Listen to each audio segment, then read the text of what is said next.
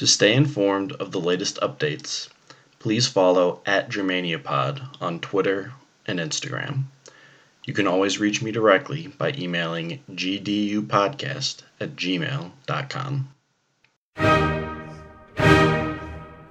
Hello, welcome to Germania, Divided and United. Episode 1.18, The First Kings of Europe.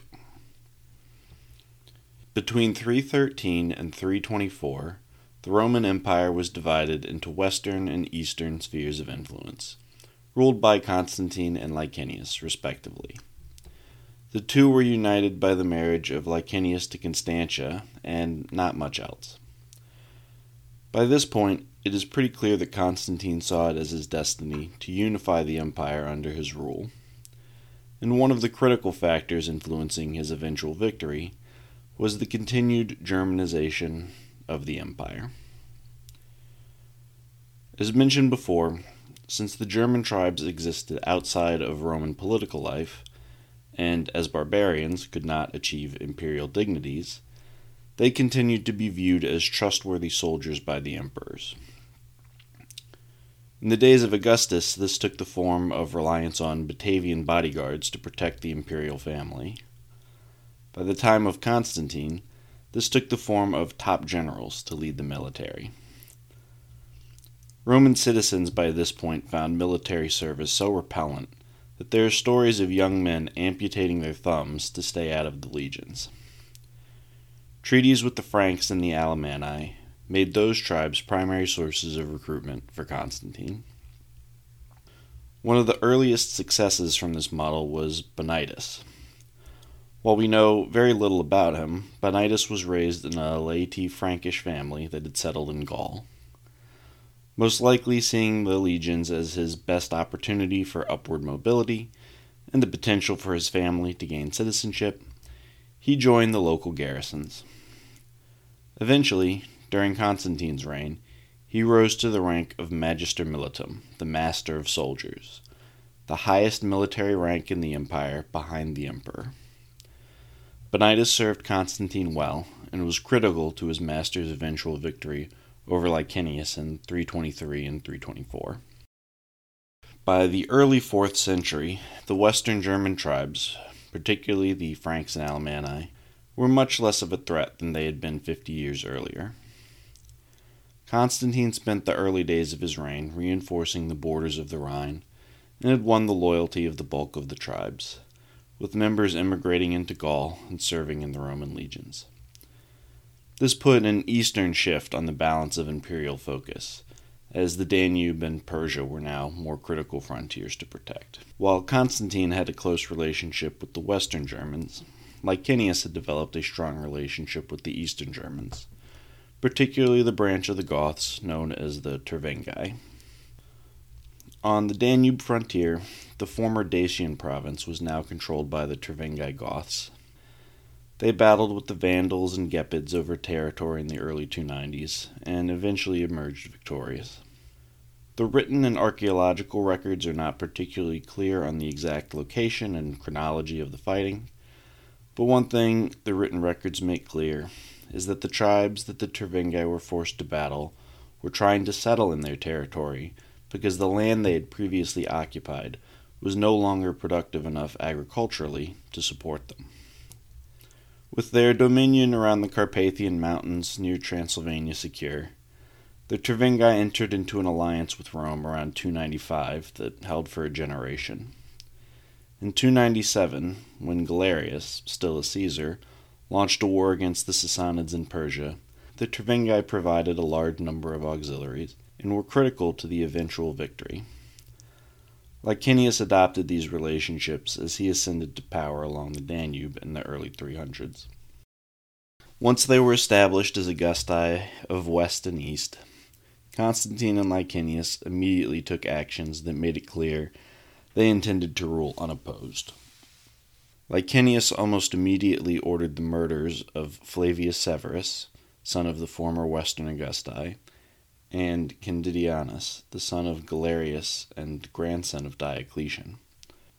Stepping back a few years, following the death of Galerius, Maximin Daza had proposed marriage to his widow Valeria in an effort to secure his position.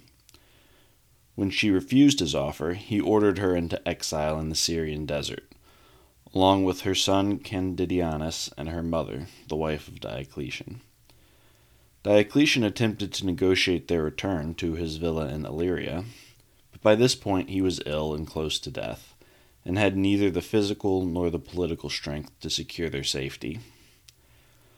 Once Licinius defeated Maximin Daza, the party felt they were safe and returned to the court at Nicomedia. They were unfortunately mistaken, as Licinius almost immediately had Candidianus executed. Valeria and her mother attempted to escape, but they were caught in Thessalonica and executed as well. Licinius did not want anyone in the east who could claim to have some birthright to imperial power. In the west, Constantine looked to tie himself to one of the patrician families of Rome by marrying his sister Anastasia to the head of the family, a man named Bassianus. Bassianus had a younger brother, Senecio, who was allied with Licinius and was part of his court in Nicomedia. Shortly after the marriage, Constantine announced that he had uncovered a plot against his life that was led by Bassianus. Outraged at such treason, from his brother by law no less, Constantine had Bassianus arrested, tried, convicted, and executed in short order. But that was not enough. Senecio was identified as one of the co-conspirators, most likely at the prompting of Licinius. Constantine demanded that Licinius send Senecio back to the west to face justice. When Licinius refused, war was declared in 314. In October of that year, the two sides met for a major battle at Cibale in Pannonia, within the territory controlled by Licinius. The battle was hard fought, but Constantine led a cavalry charge late in the day that secured victory. However, with the sun setting, he was not able to finish the job, and Licinius and his army retreated. The two men attempted to paint a unified front by sharing a consulship in 315, but in 316 the war continued. Late that year, the two sides fought another major battle at Mardia in Thrace. Once again, the battle was fiercely contested and lasted all day. Once again, Constantine was able to gain the advantage towards the end of the day. And once again, Licinius was able to use the cover of night to extract his army in an orderly fashion. Constantine attempted to push his advantage by chasing Licinius to Byzantium. However, Licinius had not retreated to Byzantium, and as Constantine's army approached the city, Licinius and his troops appeared in their rear and cut off their lines of communication and supply, forcing Constantine to the bargaining table. In the ensuing peace treaty, they redrew the map between east and west, with Constantine taking over the entire Balkan peninsula except for Thrace. Basically, each man kept the territory he controlled at the time of the truce. You can find a map highlighting the split of the empire between east and west during this period on Instagram at GermaniaPod. Throughout this contest, Constantine relied heavily on his Germanic allies within the Franks and the Alemanni to provide him with soldiers. By securing the territory in Illyria, he also secured the Roman legions along the Danube. The Danube and Rhine legions were consistently the best within the army, so when, not if, he and Licinius were forced to battle again, Constantine would now enjoy a massive advantage. More critically, control of the Danube frontier was now divided between the two men, with Constantine controlling the upper and middle Danube, and Licinius controlling the lower Danube and the Black Sea coast. While the Tervingi were now staunch Roman allies, smaller bands of Goths would periodically raid across the river, and the Sarmatians were still intractable opponents of the empire. Keeping the border secure would require close cooperation between both Augusti, and they were not exactly on speaking terms.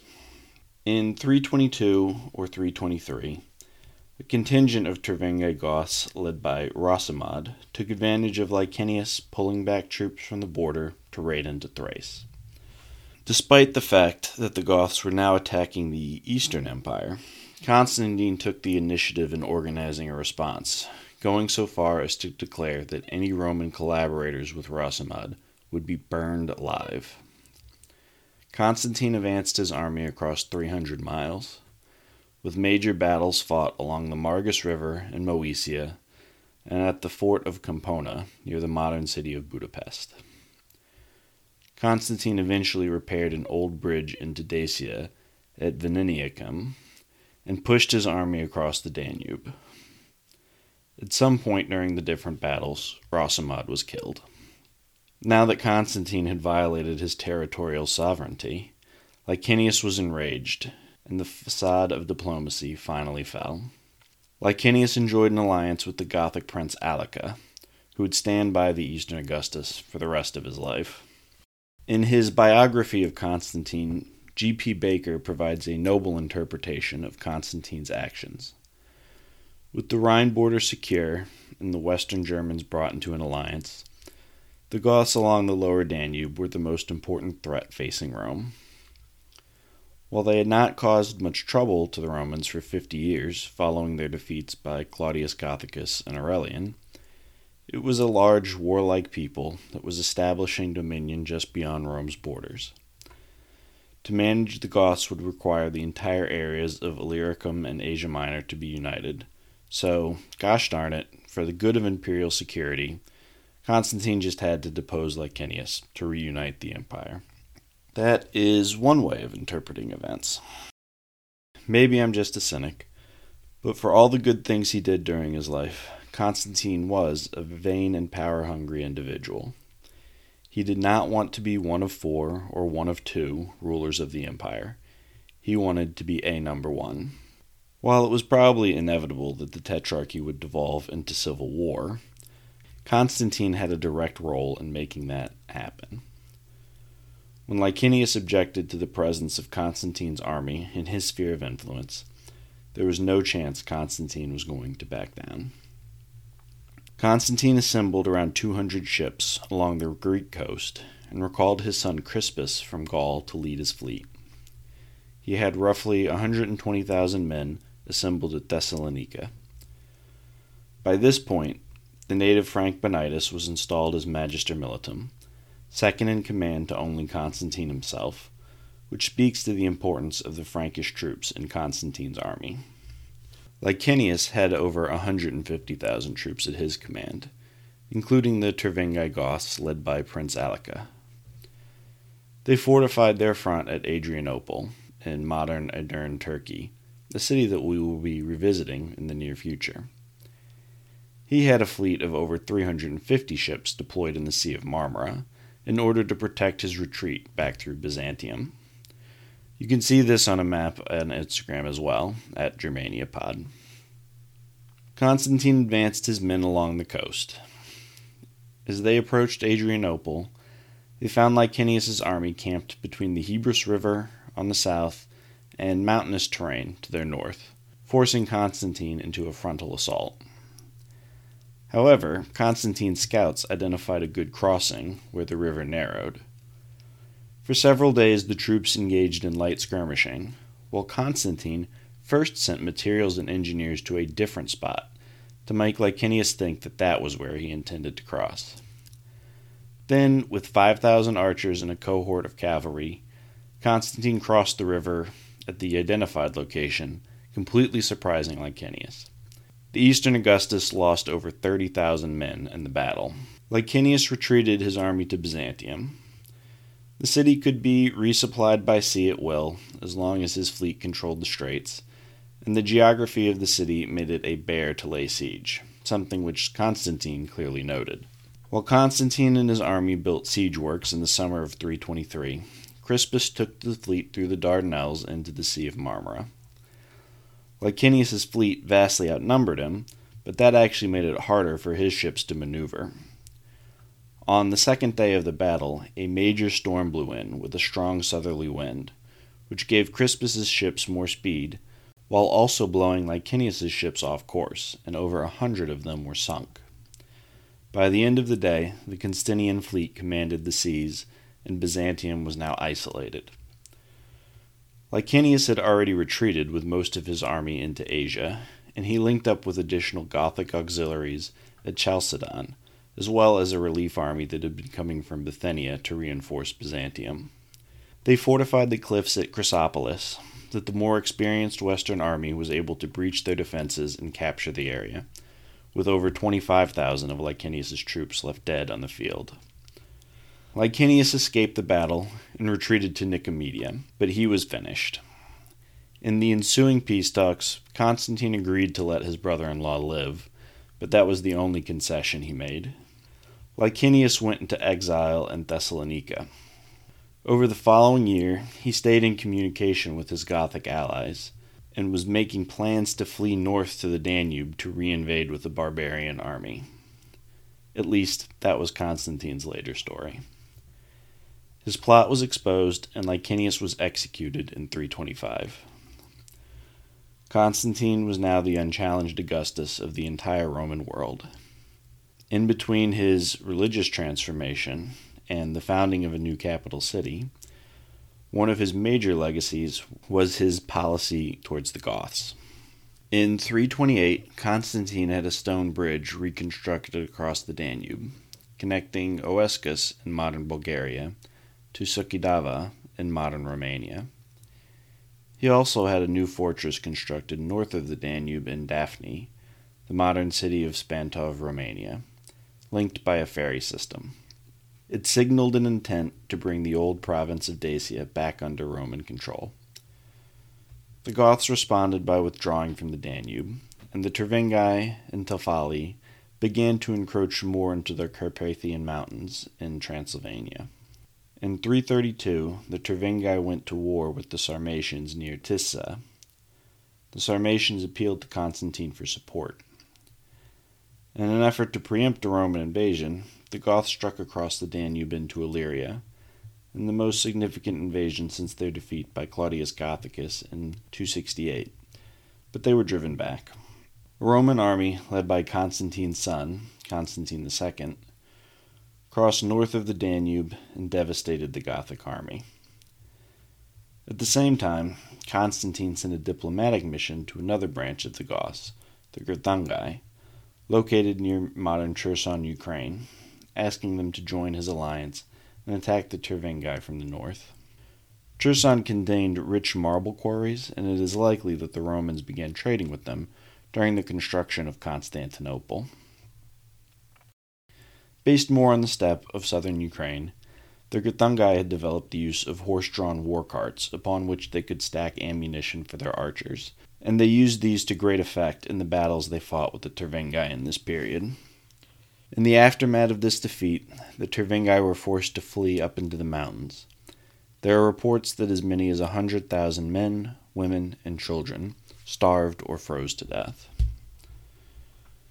In the aftermath, the first Tervingi king who is clearly recorded, Ariaric, took leadership of the tribe, and he negotiated the first documented Roman Gothic treaty, though as many as 5 formal and informal treaties likely existed, stretching back to the mid-3rd century.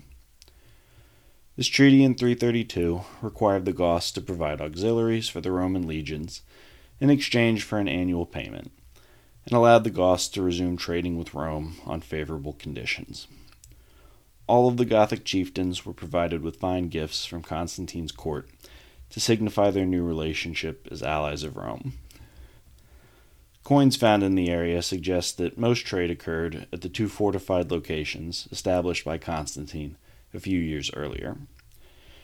Ariaric's son, Eoric, came to Constantinople as a hostage, as was tradition. In honor of his victory over the Goths and the re-established alliance, Constantine began celebrating the Gothic Games in the capital every year from February 4th to 9th. In honor of their new alliance with Rome, in 334, the Tervingi conducted a punitive campaign against Sarmatians who had broken their own pact with Rome. Led by the warrior Gabaric, the Goths forced the Sarmatians to flee to the Maros River Valley and the protection of King Visimar of the Hasdingi Vandals. Gabaric led the Goths to victory against the Vandals, and they plundered the area before returning home. This marked the end of the road for the Sarmatians, who had long been stubborn enemies of Rome. Some of them chose to immigrate peacefully into the empire, while the remainder integrated with the Vandals along the upper Danube. With the destruction of the Sarmatians in the 330s, the region between the Carpathian Mountains and the Black Sea that makes up much of the territory of modern Romania, Moldova, and southern Ukraine came under the dominion of the Goths. It was during this period in the 320s and 330s that the kingdom of the great Greuthungai Gothic king Ermanaric was established. Ermanaric was born around 300, and eventually came to be seen as a great patriarch of the Goths. Later legends would tell of him having divine ancestry, and in stories of his life we see tales of the Gothic origins in Scandinavia. By 332, he would have been the overlord of the territory in southern Ukraine, so while it is not clearly documented, he was likely the one who authorized the attacks on the Tervingi. During his reign, Ermanaric would unify all the Gothic peoples except for the Tervingi under his banner. We do not know the full extent of his domains, but some stories hold that he ruled an area from the Black Sea to the Baltic coast, and as far east as the Ural Mountains. Most historians today discount those stories, as it seems that if Ermanaric ruled that large a territory for the majority of the century, we would have more records of his life than we do, as he would have been in close contact with Persia as well as Rome. Ermanaric ruled his Gothic kingdom until 376, when he died by suicide rather than surrender to the Huns. In what I think says more about he chooses to define a king more than anything else, G.P. Baker writes that Ermanaric was the first king of Northern Europe. Quote, "He was a man who began the overthrow of the tribal system, which hitherto had been the prevailing system in Northern Europe. And he succeeded because he copied, not the Augustan Principate, but the monarchy of Constantine. In this sense, he was the first king of the Goths. Indeed, he was the first European king, the first who was not an elected tribal war chief, but was the chief of a political organization, a comitatus, or military guild, through which he fought and conquered and administered the territory under his government. He was not an elected magistrate, watched and controlled by tribal elders, to whom in peacetime he surrendered back his authority. He was a sovereign ruler." Unquote. Now, I think Baker is overstating things a bit here, particularly since the tribal system started to fade, at least as early as the Marcomannic Wars, 150 years earlier. Part of his case relies on the supposition that Ermanaric's domains extended somewhere close to those massive borders I referred to before, and that he would have had to empower vassals to administer that area in his name. I don't think the evidence is so clear as all that. And calling him the first king of Europe seems undercut by how he immediately cites Constantine as an inspiration to Ermanaric. The important thing, I think, is that by the 4th century across Europe, and Rome and beyond, we see a movement towards an increase in centralized power. We have rulers who are associating themselves more with the divine. Ermanaric's father was Amal, a priest within the Gothic religion. To this end, Ermanaric began resting his power on that lineage, a power which had not been granted by man, and no man could take away. As we discussed with Diocletian, we are seeing the beginnings of the divine right of kings in this period.